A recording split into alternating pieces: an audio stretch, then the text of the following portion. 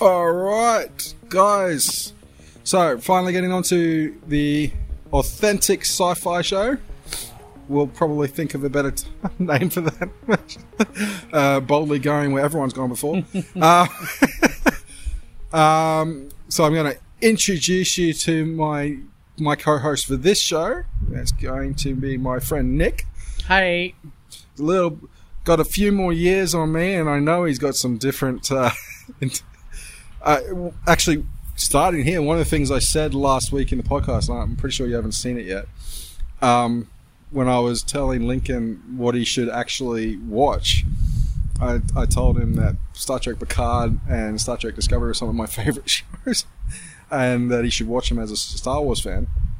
I was pretty sure you'd have a different perspective on that, because did you enjoy both of those when they came out? Yes. Yep. Absolutely. Star Trek Picard, and what was the other one you said? Discovery. And I know you enjoy Discovery because, you know, for the... Season 4, 18th of November, FYI. Yeah, and I'm not... Well, hey, I know you enjoy it because you got the jacket. I did. The shirt. I did. Jumper. The jumper. So, the Star Trek Discovery jumper, I didn't even need to see it from the front. I knew what it was from behind. But, you know... So Nick's got more of a passion for sci-fi than I do, which is great. But which one have you been sci-fi in general, or specific? I'm a really specific type person. If it's good, like I have happily watch Star Wars. I have no issue with Star Wars. I like the live action movies, the cartoon. Don't know, but I'm more of a Star Trek kind of person. Look, I didn't mind, you know, I like the movies, even though it was a bit cool, like Galaxy Quest, Sequest, DSV, that's an old one. Oh, yeah. You know, that's that sort of genre. You know, I do, you know, go out of the Star Trek things every now and then, but that's my jam. No, well, I started with Star Trek. Yep. I think I was 6. Can't stand the original series, though. Sorry, that's all I have to say about that. I enjoy some of the original series, like 1 or 2 episodes, yeah, but I can't go back. And the whole submarine thing in space, to me, just doesn't work anymore. Especially when you add on Discovery and you see these ships that have nothing to do with that beep and that sonar. Yeah, or whatever it is. I know they took, you know, submarines in space to that, you know, that degree, but I mean, we did get flip phones and other things from Star Trek. We did. You know, technology. But I mean, I think I watched Stargate before I watched. I love Stargate. Sorry. Yeah. Not the one with MacGyver. Who's that MacGyver? Richard Dean Anderson. That was okay, but I tell you the one I really liked was Stargate Atlantis. Yeah. No, I enjoyed Atlantis. I think the SG-1 series, because I watched the movie first, and so watching James Spader... I did like that movie. I like James Spader. Yeah, so I love James Spader, but watching Michael Shanks take over from James Spader, I thought, man, I couldn't even tell the difference originally. But then when I just loved Michael Shanks' performance. So my dad was a MacGyver fan. So was my mother. She used to watch it all the time. So, I mean, I watched it, and the amazing things you could do with the Swiss Army knife and duct tape, you know. You know, funny thing is, I went and watched the new MacGyver. Oh, I can't stand it. I actually didn't mind it, but I know my father couldn't stand it. And only because, you know, the updated version, you know, never doing everything on your own, that kind of stuff. But, yeah, Star Trek for me, it's always been interesting because it's continuously updated. Even when it goes back in the past or updating, it's interesting how they play with the time frame. And my favorite movie for a long time was First Contact. Yes. Assimilate this. Well, it wasn't just because of that. I think because I loved Undiscovered Country. Oh, that's of the original series. That and The Whales is my favourite movie, The Undiscovered Country. The Voyage Home. That's it. Yeah, I love those two. They were good. The movies were good. The first couple were a bit, you know, with the flying into V'ger or whatever. V'ger. V'ger and and the one Cybok, and they had to pass the galactic barrier and all that. That was all right. But though, Undiscovered Country, I love it. Going and facing God. Yeah. But don't you know? Aren't you God? It's certainly an interesting... that one. Speaking of which, William Shatner went to... I know. To space. Did you see what he said to the Flat Earthers when he got back? No, it's funny, as I was just leaving work to come to the podcast today, I was just reading the news, and that was the next story up, and I was like, oh, I'm late, I've got to go. And yes, but no, what did he say? He said, to all the Flat Earthers out there, he said, I've been to space, yes, it's round, but if it wasn't, the cats would have pushed everything off before now. It was just, and then I watched him do something else, like a autocomplete. He didn't take any of it seriously. He's like, William Shatner does he? What's his favorite film? Oh, there are so many. Yeah, yeah. So just that humor, very interesting. What did you think about the J.J. Abrams films when they came out? Being a Star Trek. I liked them to see them once, and I'm happy. Do I want to watch them again like I do with Next Gen? Like, they got Voyager and Deep Space Nine and all that sort of stuff on Foxtel. Yep. Happy to sit there and watch those again. My in-laws, if it's on at their... Not that they purposely watch it, but they might flick through the channels and I'll go... Okay, ask Nick what this episode is. There's a guy and he's doing this, and then I go, okay, that's the episode. Okay, what's the season? They do that. Happily watch that again, but the movies, I was happy to see them once, and it's like, yeah, next.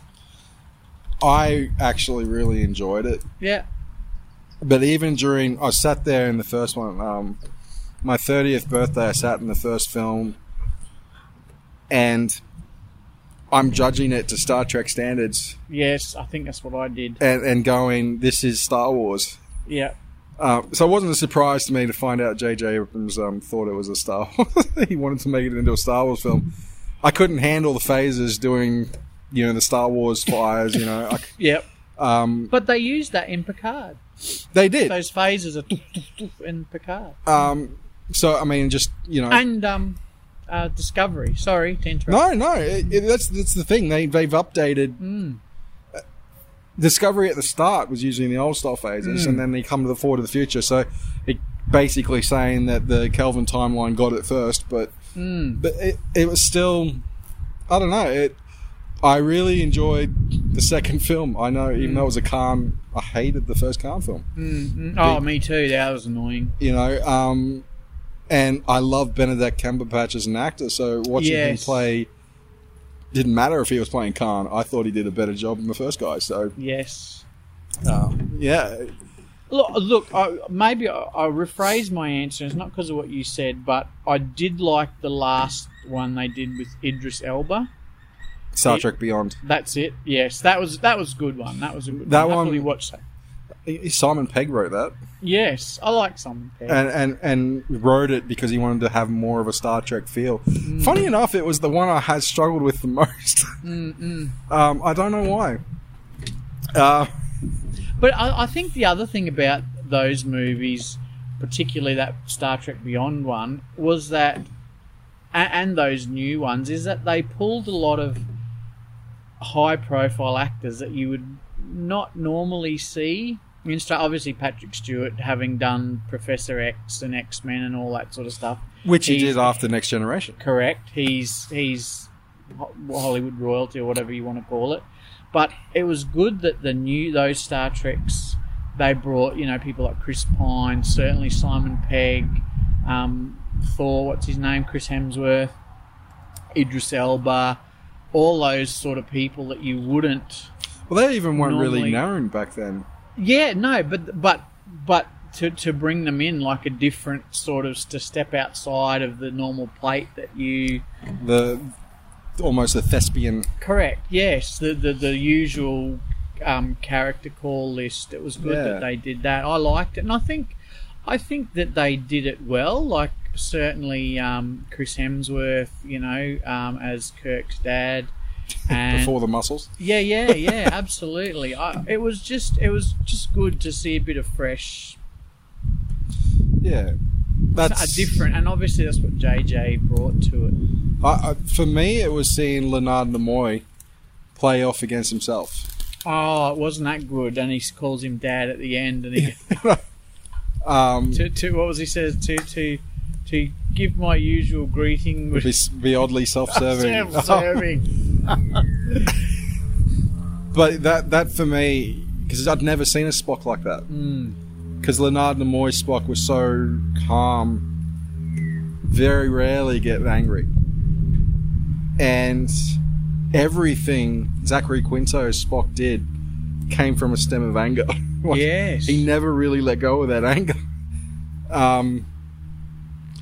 That was actually one of the things that I hated the most. The guy that played Sarek in that film, I really enjoyed the classical Sarek. He played it like so well in the original and then in Next Generation, I couldn't get behind Sarek. And yet in Star Trek Discovery, the guy that played Sarek in that, totally on board with. I was thinking about that. I didn't want to say anything because I didn't want to divert what you were talking about. But now that you've gone there, yes, I liked him. He was really good, and he really fit.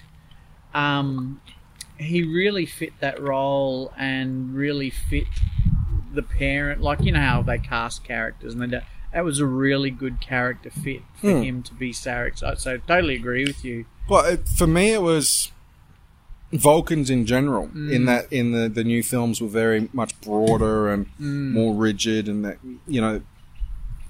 they just looked thicker.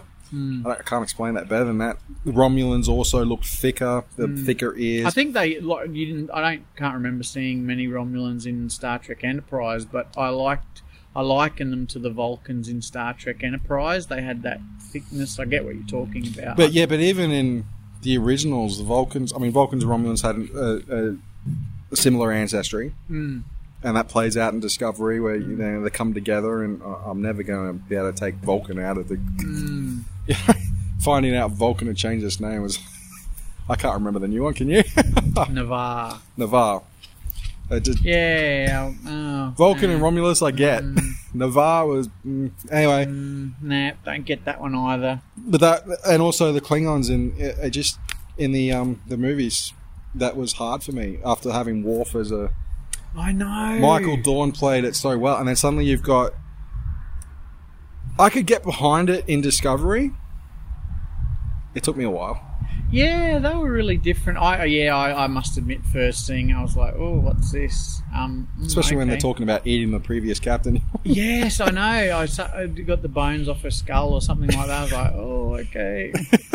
There's certainly an interest... That doesn't happen in Star Trek. I mean, we know it happens, but you don't hear about it. You know what?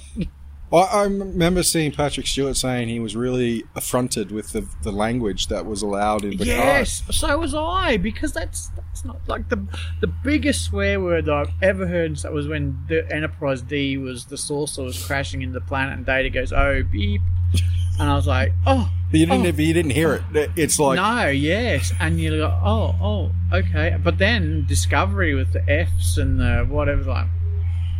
Well, Picard was worse. We're not in... Yeah, I know. Admiral Picard, would you just shut the truck up? And I was like, oh, we're not in Kansas anymore, Dorothy. It was certainly an interesting expression of... I was suddenly missing Gene Roddenberry. That's probably been my one main criticism of the new series, that the great vision he saw for the future of humanity coming together and working towards a brand new, all-inclusive society, a couple of generations later, literally tearing themselves apart again. Yeah, I mean, and okay, Picard had the Romulan... I was starting to think, doesn't Starfleet do background checks? You know, how did so many of these things happen? How did Picard get kicked out? how did everything they set up with the Romulan homeworld and Picard and Spock trying to save them, and then suddenly that's the wrong thing to do. It's like I must admit about Star Trek Picard, the first few episodes are a bit hard to digest because exactly what you're saying, it just didn't marry up. Now, look, I get things go wrong and all this sort of stuff. It can't be always perfect, but you would have thought, with all the stuff that they talked about in Next Generation where this doesn't happen anymore and they got rid of this and they got rid of that, you would think that, like, how did this stuff creep back in? Because everything is so structured and helping and all this, but then everything's gone to the pack, and it's like, oh, okay, that doesn't happen. And maybe, obviously, Picard wasn't the commander-in-chief of Starfleet, but, I would have thought that instead of him having to resign, they would have said, look, great point, love everything you've said. It's not a no, but just not today. So you keep being an admiral somewhere and do stuff. And then he did that. And then even when that other admiral called up Raffi and she goes, I'm going to get fired. That's not Starfleet. But no, it's today's world, very much so. Correct. And, yes. and I saw the producers talking about the fact that they wanted to, like the original Star Trek, show the vision that the world had at that point. But I'm kind of think, if we go back to the 60s, 70s, 80s, it was not as, it was about the fact that we were segregated, so having a unified crew and having Nichelle Nicholas on Enterprise was a big thing, and you see bits and pieces of that with the android story. That was already covered with Data. It was like, my personal opinion, it was like they just put the formula bits in there, like, oh, we've got to have that, we've got to have that, we've got to have that, but there was no rhyme or reason. Like you watch things like The Next Generation, and when they'd have a particular storyline which was a bit confronting, it had a reason. Like, it had a reason why this group was disenfranchised, or why this had to happen, or why they were against that. But in Picard, it seemed to me like they just add, oh, we've got to have this. Okay, put that over there. Oh, we've got to have this. Just put that there. We've got to have that. But it didn't link into the... So it was like you're watching and you go, oh, that's strange. But it didn't tie it in and say, okay, well, this is why we had that, and this is what, That's how it felt to me. It will be interesting to see where they go, because I've heard rumours that Picard will be meeting up with Discovery, that he was high enough a rank to maybe know about Discovery in the first place. We know they're doing time travel. Well, Picard is actually mentioned in Discovery. So was it the previous season or the new trailer? Yes, the previous season's just gone. Burnham pulls something from the library computer, and she asks around, tell me all about this. She doesn't ask about Picard specific. Yeah, something about Spock. And the computer says, oh, this is taken from the classified files of Admiral Jean-Luc Picard. Unit 5, because Next Generation, Spock was with Picard when they went for unification. Yes. I thought that even though it was a very loose link, they are linking it. Yeah, it would be certainly interesting to see where they go with that. I'm looking forward to that. But I think I don't know. I haven't even watched the new trailer. I'm kind of wanting to go in blind. I have heard that V'Ger. I'll say no more. I have heard that that this unknown source or whatever is signal, that rumors are that it could be V'Ger in Discovery. Yes, yeah. Rumors are it could be V'Ger, and I'm like, really? We're going back to that? Yeah. However, the AI invasion that almost happened in last season of Picard, because the whole time I was thinking this is the Borg. But that's what I did too. The Borg looked like they wanted to wipe them out just as much as anyone else. So, that to me was interesting, because I immediately went, oh, maybe this is V'Ger's, because the only other tech human that I'd ever seen in Star Trek was the V'Ger storyline. Yeah. And that they'd wiped out humanity. And they've never really said where the Borg come from or how they started, unless I'm missing something. No, but there was a novel. Obviously, in Star Trek, it's either canon or not canon, depending on the producers. But there was a canon, originally a canon novel that William Shatner wrote, where the Borg, after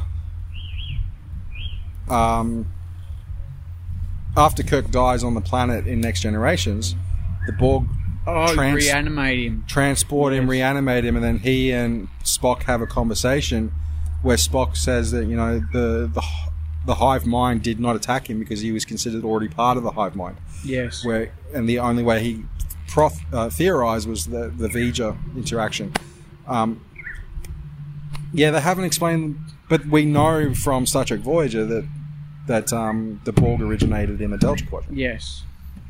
It would be interesting to see how. And where did because I don't know, I don't remember. V'Ger he originated on Earth, obviously. Right. We don't know where he went. He could have gone to the Delta Quadrant, but I don't think there was enough time.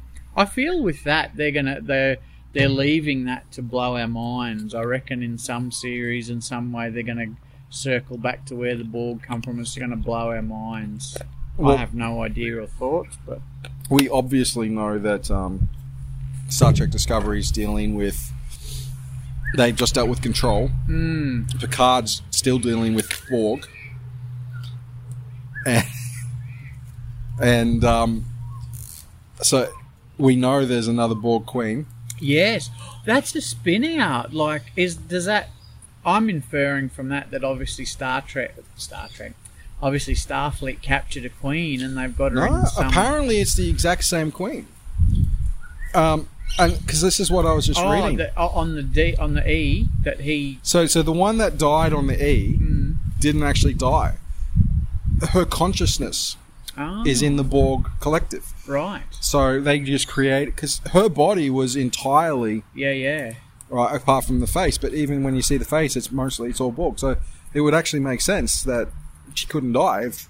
You'd have to get rid of the original queen. Upload, yeah. So are you inferring from that Starfleet have got her in a secret of their facility? No, Picard knows where she is or something? I mean, obviously, the after Voyager ended, they kind of continued the story where there was a Borg Queen on Earth and stuff like that. I didn't really read a lot of those novels. No, me neither. I read enough to see that 7 and 9 became a hero because she took on the Queen. That obviously didn't happen. So that was the most interesting part of Picard for me, seeing 7 and 9 back in the fold. But what has me interested is... So far, 2 of the series, Control and Android, it wouldn't surprise me if, you know, Control is part of what's happening in Picard, and, you know, it's all interconnected in a way that we're just not seeing. What do you think? The most Star Trek things I've seen recently is in the animations. Oh, yes, Prodigy. Prodigy I haven't seen yet, but even Lower Decks. Even with Lower Decks, because you don't actually... I know the original idea for Star Trek Discovery was it was going to be an anthology, and that it would only deal with Lower Decks. And it seems like they've taken that idea and put it into the animation, so they can do the... You know, now we've got a captain again and Captain Burnham. So yeah, well, because that's what... I agree with you. That's what it was. It was like... Oh, you know, when you were reading all the read-ups and the hype about what's happening, it was like, oh, you know, it's going to follow this African-American woman who's a lieutenant commander and she's a bit lower down the track, and we're not sort of going to be involved in the bridge and the captain and all that. And it was absolutely opposite. She wasn't a lieutenant commander, she was a commander, second in command. Then she got booted again, Mutiny. Mutiny, a little bit of does that happen in Star Trek, you know? I mean, it does, but, you know, it doesn't feature so heavily. And then all that, and then now she's a captain, and it's like, oh, okay, well, we didn't really follow that for too long, but, you know, we're back to the captain and the bridge, and she's in charge, and the admirals and all that. I got to admit, the first episode of Star Trek Discovery, what I was thinking by the end of the second episode was... if you considered Kirk's history,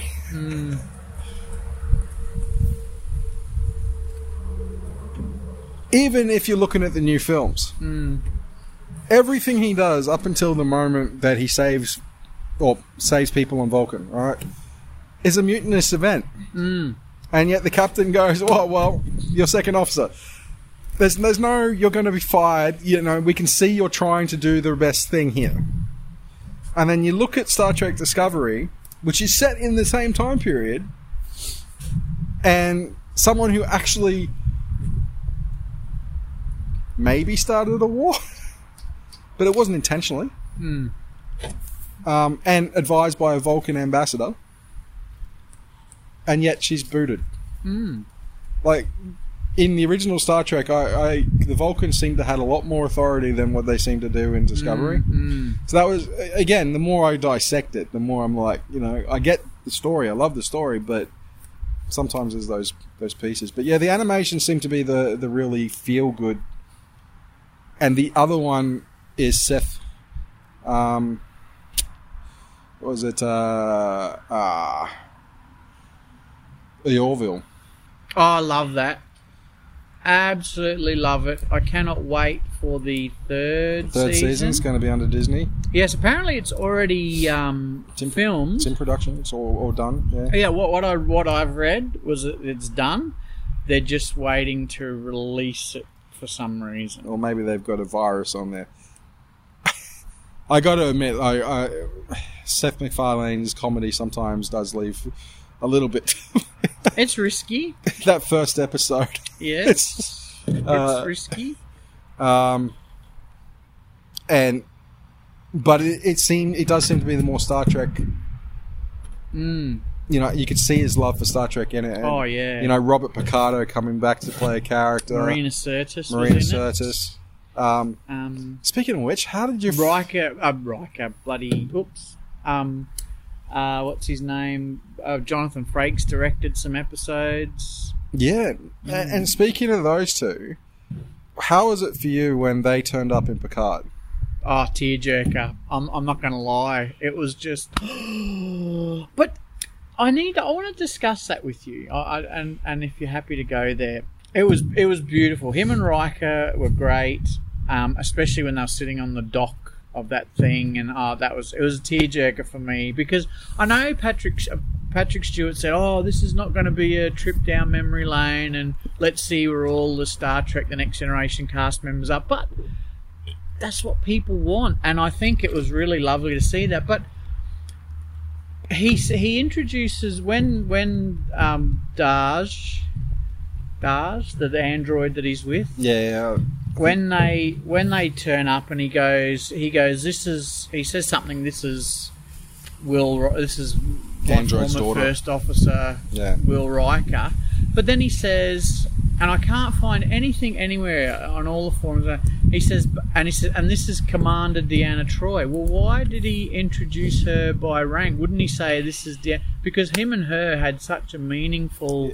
She was his rock all throughout the Next Gen. She knew about all the, his brother and nephew burning in the fire.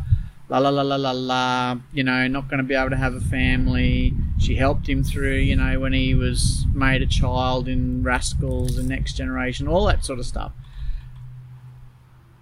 To me, it felt very. And then she gives him a burst in that episode and says, pull your head in, mate. But why?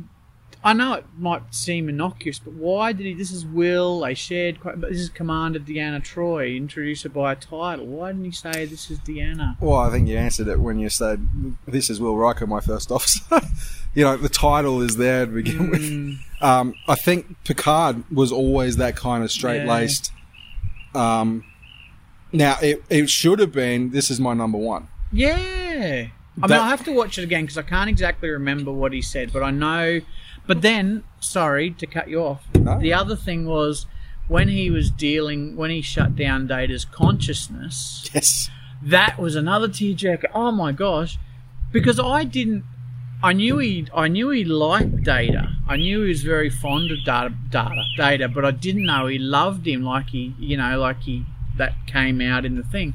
But then when Data asked to shut him down and the he was leaving the consciousness to go into his golem body, yes, I think you're right. He said to Data, "Goodbye, Commander," because it was a very touching moment formal. before that. But then, and maybe that's, I don't know, maybe that's so he didn't get hurt by it, so he, brought it back to the formal, because it was a very touching moment. And then he says, "Goodbye, Commander," instead of going, "Goodbye, Data." My assumption would be that that formal French, because remember he was a French, even though he's English, French vineyard owner. He'd grown up in France and very much, if you think back to Next Generation when they're on the ship, he's like, this is the day. But, that's the only time he's really informal with Will. Even when he's on the ship, it's Commander, where, someone else is there. I think if they didn't have the android there, it would have been, it's really good to see you, Will. Yeah, really good to see you. Probably you're right. Could have been, I mean, we're never going to know, but it could be establishing trust and rapport. This is she's not just Johnny Come-Laters Commander Deanna Troy, she's da-da-da-da, because Dahj was very untrusting. And as for Data, I think despite its flaws, Nemesis really showed that interaction between, if you think of First Contact, the whole last act is him going to get Data, who really, Starfleet would have just said, "No, he's an android." Yeah. The one needs of the many outweigh the needs of the few. That's true, but you're going for one person who's actually not a person. And I think Picard right then is saying, "No, he's a friend. He's a very dear friend." So, and then when you look at his love for the android in Nemesis, even before, like, the passion he has in the old style, the car and stuff like that, he really enjoyed that aspect. And that's something I haven't considered, because I was like, oh, why did he say that? But anyway, so I get it. I think it's very formal in that. But yeah, I got to admit, Brent Spiner's coming back. Yes, as Dr. Alton Sung, and apparently another character that's got nothing to do. And this is the thing, right? I knew he didn't want to do Data anymore. No, that's right. Yes. Right. So, letting him pass away in that way, Picard. I got to tell you, I mean, technically he's got this unlimited body with the reserves to go to his normal lifespan. I liked how the writers kind of said, when Picard's dead, it's because Patrick Stewart's dead, kind of thing. You can only survive until you're supposed to die. But Brent Spiner, Independence Day. Yeah, I like those movies. All right, so Brent Spiner's in Independence Day. Correct. All right, in both of them. I mean, I like the second one, but I didn't really like the last act of the second one. I like the second one better than the first one. Yes. You did? Yes. For me, it was missing Will Smith. Yeah, it was. I agree. And to say that he was dead, that was like, oh, okay. I mean, that was a bit of a cheap shot. It's like, oh, he's not here because he's dead. Yep. Okay, that's good. Don't need to explain that one. But it was more than that for me as well. It was kind of like when you get the alien queen right at the end. This is like out of a video game. Chasing the school bus. It was really out of a video game. It's like, let's fight. Let's, I mean, I've seen that in a few movies, but Brent Spiner in that movie didn't disappoint. No. I was waiting for a sequel to that film. I was so disappointed. It was the same disappointment I had when I heard Star Trek, the Stargate wasn't going to had that sequel film that oh man. Now I'm hearing about a possible Stargate resurgence and just a quick segue. I know this is, but did you hear that Babylon 5 is getting a? Yes, I heard about it before you told me. I was never a big fan of Babylon 5. It's sorry, funny, but no. Yes. I agree. In fact, when I was talking to you about that initially, in my head I was thinking Farscape. Yes. Right, so I was like, I'm so excited because I was watching Babylon. No, I was actually watching Farscape. And yet, the funny thing is, and what irritated me with SG-1 is when the Farscape characters came on SG-1. Ben Browder just didn't bring it. It just didn't. I don't know what... So intensity of action. It's funny. I remember seeing the guy that played Tilk in Stargate in Batman Dark Knight Rises. Yes, yep. Right, and thinking, well, at least he's still getting some bit parts. I didn't realise he was a games, right? Did you realise that in that Atlantis episode when Ronan's fighting Tilk, that you were watching someone that's going to be in Batman and someone that's going to be in Aquaman? No, I did not.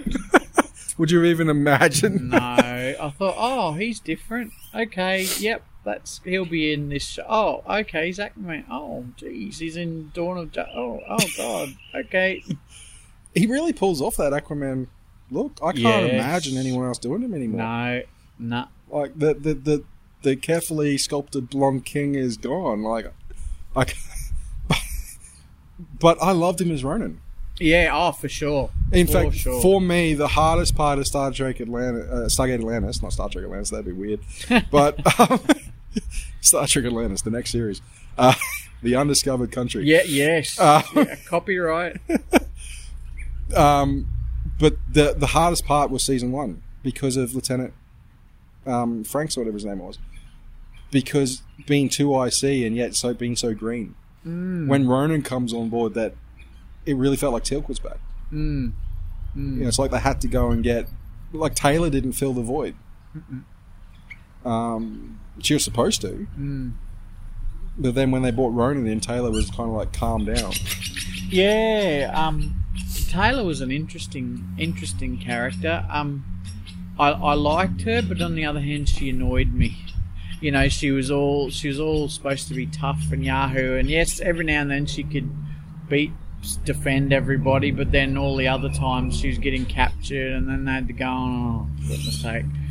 I got to admit, when I was watching Stargate Atlantis, the one question I had all the time I was watching it was, why can't we just make a deal with the Wraith?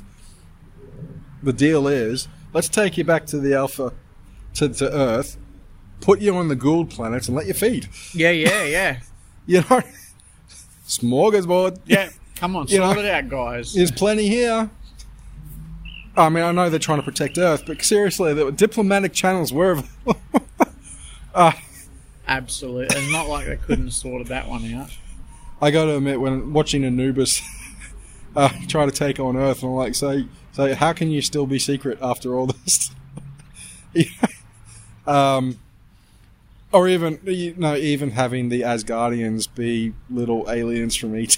Oh, jeez. That was like that. That's like that movie. Mel Gibson was in it, Signs. Yeah. And those aliens that are affected tremendously by water come to a planet that's 70-80% water.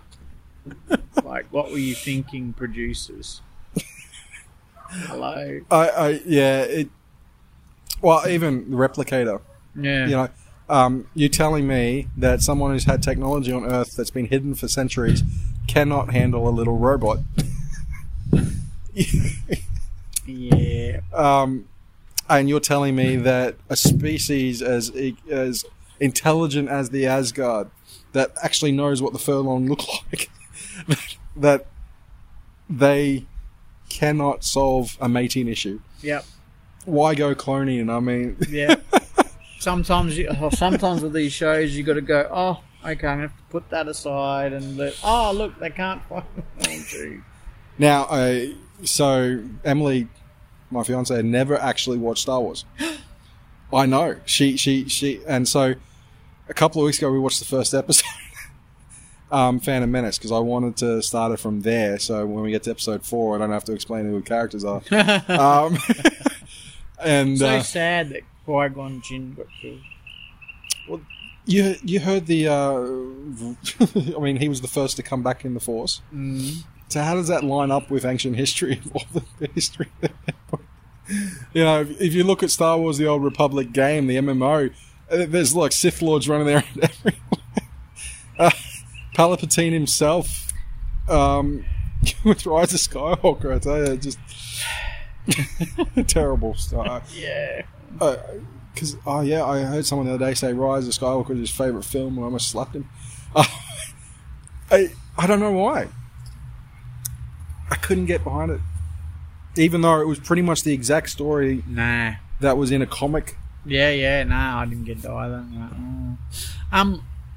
Quick segue. Mandalorian. I like that on Disney. Yes, Mandalorian. One of the reasons why I said to Emily, "You got to watch Star Wars," is I know you liked watching a couple of Mandalorian episodes, but did you understand it? She was like, "No." I really did like that. That was good. It's interesting because Dave could not figure out who the Mandalorian was until he took his helmet off and go, I was not expecting that guy. Pedro Pascal. Yeah. I mean, he was great in Wonder Woman 84. What about... I'm going to come back to that. What about Bo-Katan?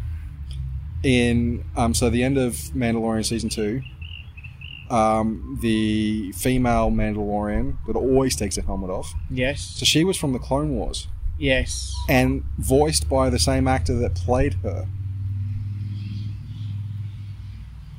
Okay, yes. Right, so there might be a pause here for a little bit if a motorbike comes real past. But yeah, okay, coming back to that Pedro Pascal and Wonder Woman. Yes. Did you enjoy the film? Loved it. I couldn't stand it. Oh, true. Sorry, I take that back. I didn't love it. I liked it because there was a couple of things like we've just discussed that were a bit like, what's her face turning into that cat thing? What's her name?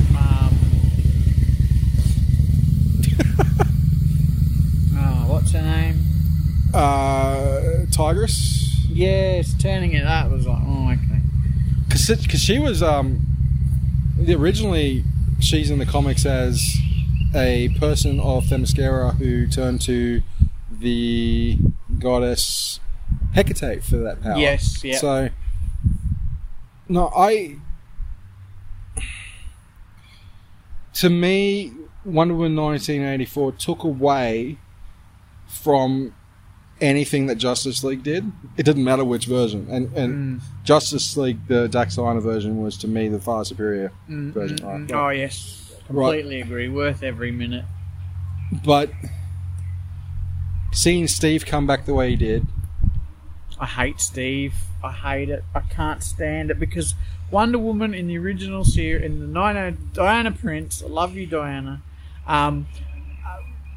They didn't do anything like that, and it's just ruined it for me that they love each other. You knew it in the original series, but it didn't. At least in the original film, they told each other and then he blew up.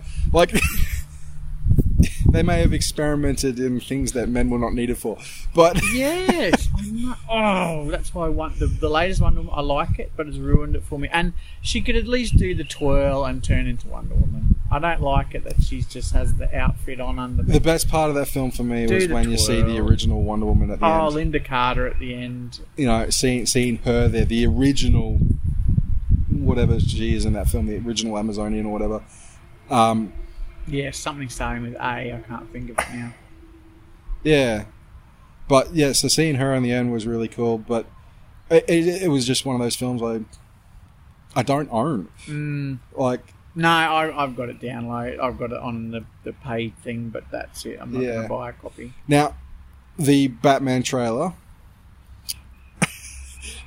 For those viewers out there, Nick's face... Well, not viewers, listeners. Nick's face just went into dismal reaction.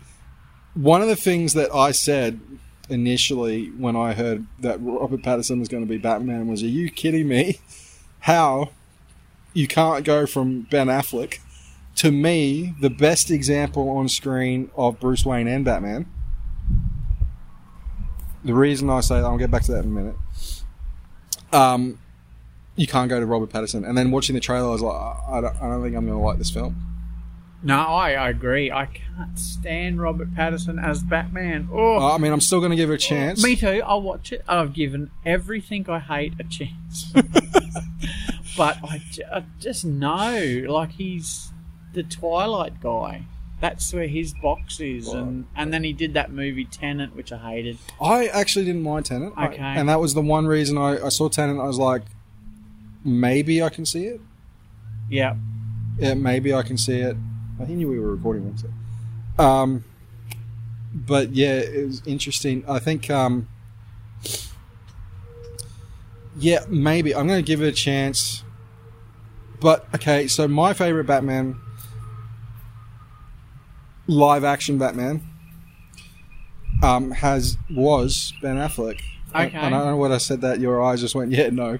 No, that's not true. I liked Ben Affleck as Batman. He did it justice. My favourite one will always be Christian Bale.